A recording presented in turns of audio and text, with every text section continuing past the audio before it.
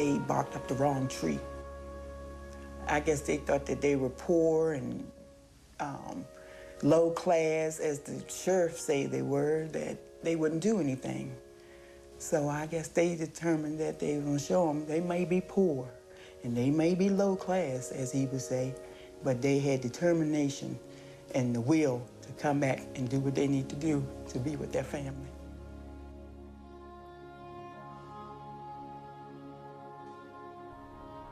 That's Peggy Loving, speaking about her parents' determination to live as a married couple in the state of Virginia. It's from the documentary called The Loving Story, which was directed by Nancy Buirski. Welcome to Artworks, the program that goes behind the scenes with some of the nation's great artists to explore how art works. I'm your host, Josephine Reed. In 1958, Richard and Mildred Loving were married, and in a matter of weeks, they were arrested for violating Virginia's miscegenation laws. Their punishment was as archaic as the law they were accused of violating: banishment from the state of Virginia, or serve time in the state penitentiary. The Lovings believed they had a right to be married and a right to live in their hometown. In 1967, in a landmark case, the United States Supreme Court agreed with them, and the Lovings were finally able to come home. Their little-known but significant journey is the subject of Nancy Buirski's much-acclaimed recent documentary, The Loving Story, which was chosen to be part of the Sundance Institute's program, Film Forward. In The Loving Story, Buirski demonstrates that Richard and Mildred were not radicals. They were just two people in love who challenged a law they thought was unfair.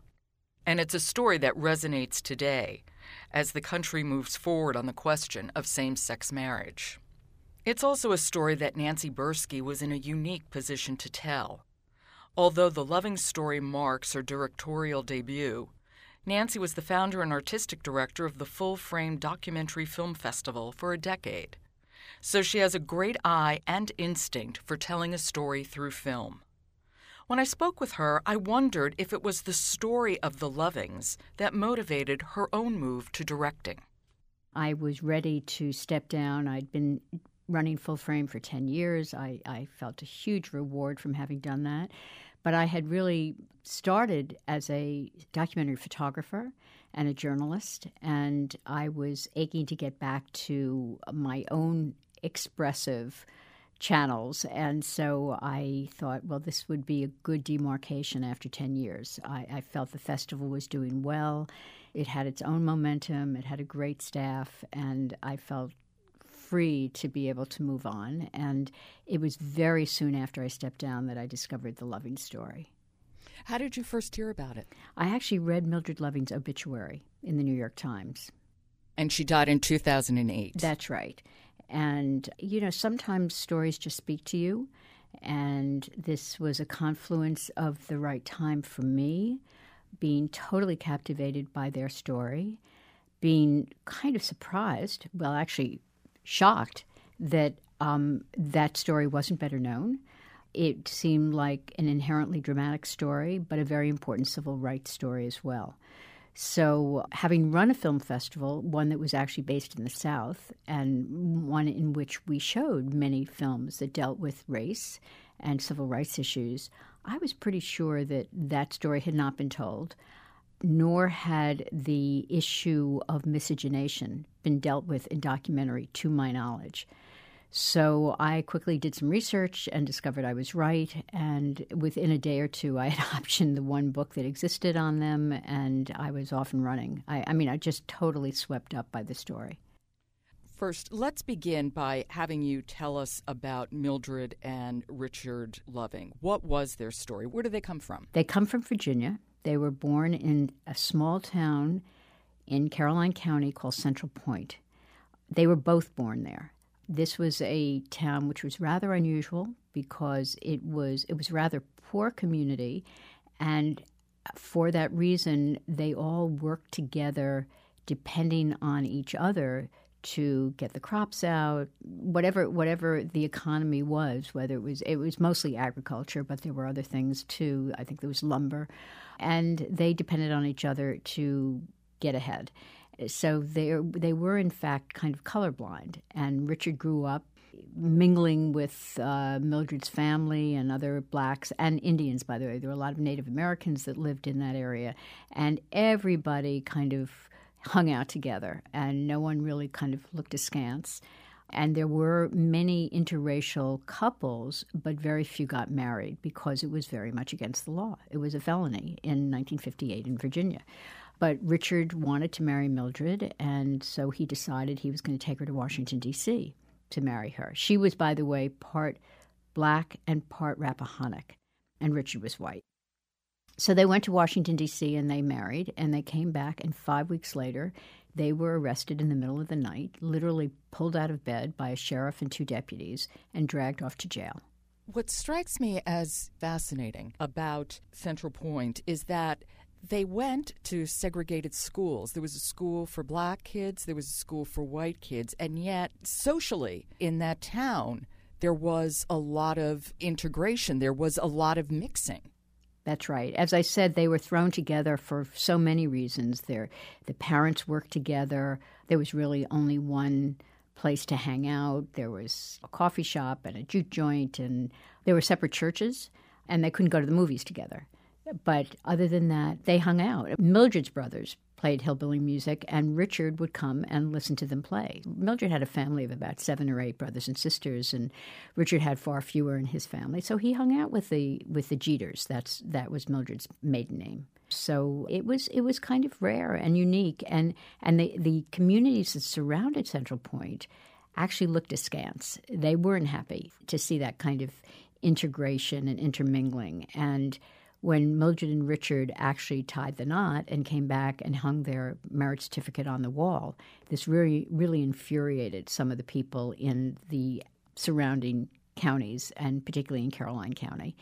And the sheriff, a sheriff named Garnett Brooks, set upon, he went looking for them during the day, could never find them during the day, and he finally showed up in the middle of the night and arrested them. What happened after they were arrested? Did they spend time in jail? They sure did. Mildred was in jail for over a week, and I visited that jail. The jail is in the film. It was a really tiny cell. She was the only woman in the jail, so she had her own cell, and Richard was in jail with other men, but he got out very quickly. His sister bailed him out, and he was able to get out. If anyone had tried to bail Mildred out, they said they were going to put Richard back in jail. So Mildred had to stay there for the full week.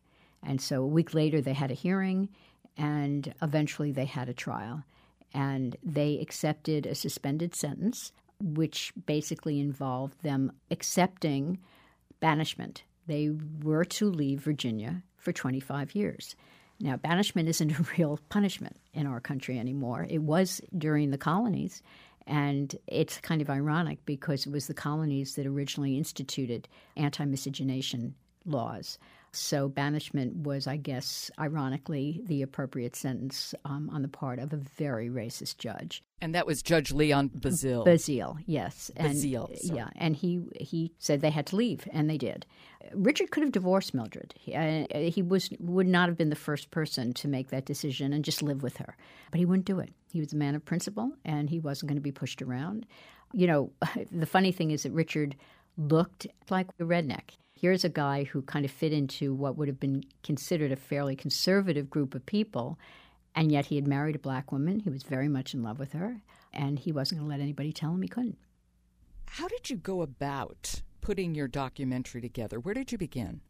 I began with the lawyers. I tracked them down. They were both living in Virginia at the time, and I got them to agree to at least talk to me. They weren't sure they wanted to do this. They also warned me that the Loving family was inherently a very private family and didn't like to do interviews. Basically, the children had inherited Mildred's humility and gentility, and they were not interested in drawing a lot of attention to themselves. They had already had their 15 minutes of fame, and they were ready to just go back and live their lives. But my point to them was that, you know, that the story has never been told the way I felt it should be told. There had been a made-for-TV movie in 1994 or 5, and it hadn't gotten all the facts right. And, in fact, they were a little upset by the film. So when I told them that I was really going to go out of my way to do this correctly and tell their story, they perked up. So the lawyers actually made the introduction to Peggy Loving, who is now the only surviving child. At the time, there was one other boy who was still living, and she opened up to the idea. Once I had her agreement and the lawyer's agreement, I figured that I could move forward. The big challenge was, how do I illustrate it? I figured there would be interviews with them, but in fact there were very few, and I found very little footage until the lawyers remembered that there had been a woman who had shot them in 1965. She had spent about 3 or 4 days in Caroline County interviewing the Lovings and the lawyers, and they had no idea what had ever become of the material. But they gave me her name. I tracked her down, and in fact she was quite a wonderful filmmaker who happened to have worked with one of my close friends and advisors, D.A. Pennybaker. And he remembered her quite well, and he said she just lives up on 81st Street and 2nd Avenue, and why don't you go visit her, and I bet she has it. So I called her, and she did not remember what she had done with the footage. You know, an older woman now, and she had done many things since then, but she had never made a film. She'd never made the film that she'd hoped to make, and so she had stored that footage away. So I asked her if she'd go and look for it, and she called me back a half an hour later and said she'd found it. It was in a can in the bottom of her closet. And that footage became the real heartbeat of the film. Not only did it give me the footage that I needed to tell the story, but it's beautiful. Luminous black and white footage that really helped us feel who the Lovings were. We saw them, we heard them. She shot in a cinema verite style, so we felt like we were almost in the room with them. And it allowed us to immerse ourselves in their story in a way that many documentaries just don't have the opportunity to do. So I was very, very lucky to have found that footage, and also found a wonderful, wonderful body of work, photographs shot by Gray Vallette, who was a Life magazine freelancer. Peggy Loving had many, many proofs that he had given his family, and she lent them to us. I was working by then, after the first year, I was working with another producer named Elizabeth James, and she and I had been in Virginia showing our trailer. And Peggy felt more confident after seeing the trailer, and she gave us these beautiful black and white images that also become a very important, vital part of our movie.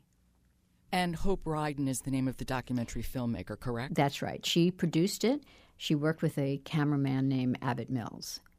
Both of those were such treasure troves, and I think what is so stunning, aside from the true aesthetic beauty of both the film and especially the photographs, is that neither of them showed us a cause. They showed us a family. I couldn't agree more. My hope was that we were going to understand their cause and their agony in a way, and finally their triumph, just by being with them. I've kind of eschewed films that tell you how to feel and lecture you. There are some wonderful films, by the way. I'm not saying that not every film can do it the way I did it, but I was hoping that I would be able to just tell their story, and that if you felt what they felt, if you went through it with them, then you would come out of that experience understanding the principle that was basically embedded in the story. So that was my hope, and that footage, you're absolutely right, did allow me to do that. How old was Mildred when they married? Mildred was, I believe, 17. I'm trying to remember whether she was 17 or 19. I think she was 17 when they married. She was very young. And Richard wasn't that much older, 6 years? 6 years, 6 or 7 years. He really is taciturn. I think that's a fair way to describe him. I would agree. He's very quiet. And she's quiet as well. She's not quite a talker, but there is such a gentleness in her expression and such, I don't even know quite how to express it. There is such a grace in her simplicity. It really is very, very powerful. You know, when I first saw the footage, it's actually before I saw Hope's footage, I did come across an interview that had been done by ABC News, I think it was on YouTube. And I saw Mildred, and I basically fell in love. The photographs that existed that I had seen didn't do justice to that gentleness that you're referring to. It comes through in the footage beautifully, and she speaks so beautifully. She is a woman of few words, but very eloquent when she speaks. So that was just another thing that convinced me this was a film that had to be made. She was just too important a character to not acknowledge what she had achieved, because she really did drive this case. Richard was, I think he's the moral center of the story, because he insisted on marrying Mildred and not divorcing her, but she's the person who drove the legal case. They were banished, as you said, and they lived in Washington, D.C., but they would sneak back to Caroline County and, if not Central Point, points around Central Point to be able to see their families. They were both very, very close to their families. That was one of the reasons they were so miserable. I mean, when you think about it, being banished right over the border is not the most onerous punishment. I mean, they were really not very far from Virginia, and their families did occasionally come and visit them there. But the combination of having grown up in a very bucolic setting and now suddenly living in an urban setting, which was far from bucolic. It was noisy and it was crowded, and, there were cars honking all the time, and not the kind of environment they were used to. That was one factor. But the other really important factor for Mildred is, as I said, she had many sisters and brothers. She was especially close to her sister Garnett, a woman that she would, under normal circumstances, speak to and visit every day. And being away from her was a very, very difficult thing. And so, yes, she snuck back, often in the boot of her car. Richard was a drag strip racer. And, one of the ironies of the story, of course, is that drag racing came out of the effort to sell moonshine during Prohibition. And cars got souped up and they would race them, and the moonshine would be in the back of the car. So here he is, this drag racer, who suddenly his biggest treasure is his wife. And he would sneak back into Virginia with his wife in the boot of the car so she could visit with Garnett. He was a good driver. It's a good thing. She took it upon herself to contact Attorney General Robert Kennedy and asked him to take up their case because she wanted to go home. That's correct. She had been watching the civil rights movement unfold in front of her on television. Even though she was in D.C., she wasn't really participating. She didn't march on Washington. She was not an activist. Neither one of them were. But she was watching it, and she realized that maybe if things were changing, they could change for her as well. So her cousin, who was living in the house that they were in D.C., said, "Why don't you write to Kennedy?" And she did. And he, much to everybody's amazement, wrote back and said, "There's nothing I can actually do for you, but I want you to write to one of the lawyers in the area who was volunteering for the ACLU," and that was Bernard Cohen. So she wrote to him, and he decided to take the case. And that's the American Civil Liberties Union. That's correct. That she wrote to, and Bernard Cohen took up the case and worked on it with Philip Hirschkopf, and they were both really young. Oh, boy, were they. They were only just out of law school. Philip was a year younger than Bernie, and in fact, they met each other because they coincidentally were visiting their old law school professor on the same day. And Bernie was having some difficulty in figuring out how to get the case back into the court system. Let's see, they started to pursue the case in 1963, and they had been banished in 1959, so that was 4 years, and that was well past the period of time that normally would allow someone to reinsert a case into the system. And Philip Hirschkopf walked in. Now, Philip had a lot more experience in civil rights than Bernie did. He had worked for Kunstler over summers during law school. He would intern with Kunstler. He helped sign people up to in the Deep South. And we're talking about the great civil rights attorney, William Kunstler. That's right. And so he had experience in civil rights law. And so Bernie and Phil became a perfect partnership because where Bernie believed passionately in helping the Lovings, he didn't have all the technical knowledge that he needed to move it forward, and Phil did. So they worked together on the case, and by the time it went to the Supreme Court, they were still pretty young. I mean, Phil couldn't even argue the case in front of the court because he was only, I think, 2 or 3 years out of law school. So Bernie had to file a special brief just to allow Phil to be able to argue in front of the Supreme Court. And the Lovings chose not to go to the Supreme Court hearing. That's correct. I'm not really sure of the reason for that because when you talk to people, there are various reasons. And Bernie asked Richard if there was anything he wanted him to say to the court. And Richard famously said, "Please tell the court I love my wife." And that has become an iconic statement about the freedom to love and marry whom you like, who you want to, and who you feel you should be able to. And of course, as you're making the film, there is an extraordinary dialogue and movement in this country about same-sex marriage and who one is allowed to love legally. That's correct. And in fact, it was one of the reasons I felt that this would be a film that I could make and that I could also get out into the world. One of the biggest challenges you have as a filmmaker is not – the biggest challenge first is finding a great story. And the second largest challenge is figuring out how you're going to show that, how you're going to illustrate it. And then the third one, which is equally important, is how do you get it out there? Who's going to be interested in it? Are you going to be able to sell it? Are you going to get it either on television? Or are you going to get funding for it? Are you going to put it in theaters? Where is the right audience for it, and how do you make sure they know about it? Well, the same-sex marriage issue was huge. Proposition 8 was just being debated in California that summer. And it was in the news, and, I was fully aware that that was heating up. In addition to that, Obama was just beginning to run for the presidency. So not only did we have the same-sex marriage issue flaring up, and rightfully so, and with the Loving case being a very important precedent, but we also had the first mixed-race person in the United States running for the highest office in the land. You talk about the stars aligning. It felt like it was speaking to me, saying this is the story of our time. This is no longer just history. It is living history. It's a story that will reverberate and resonate for many, many years for all of these reasons.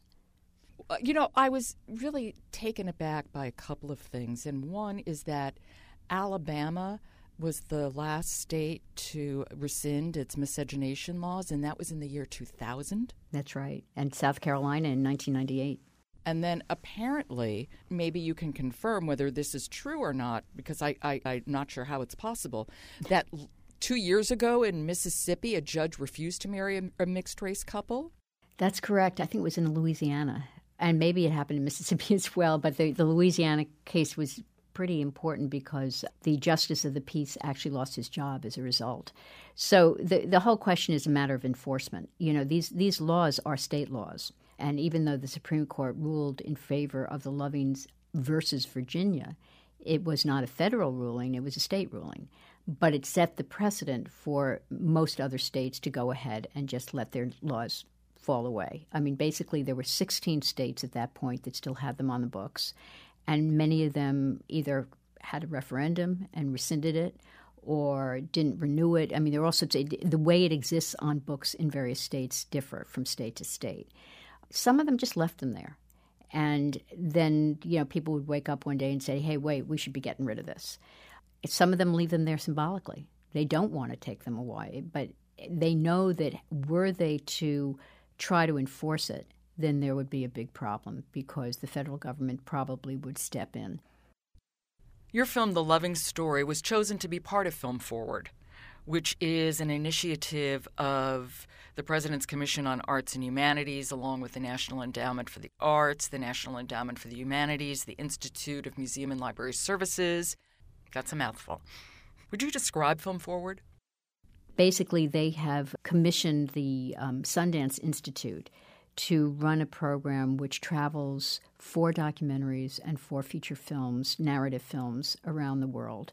And they pick various locations that they feel will be very receptive to the stories being told in these. And it's a way of bridging cultures. It's a way of reminding people that in many ways we're very much alike and recognizing our differences but honoring our similarities.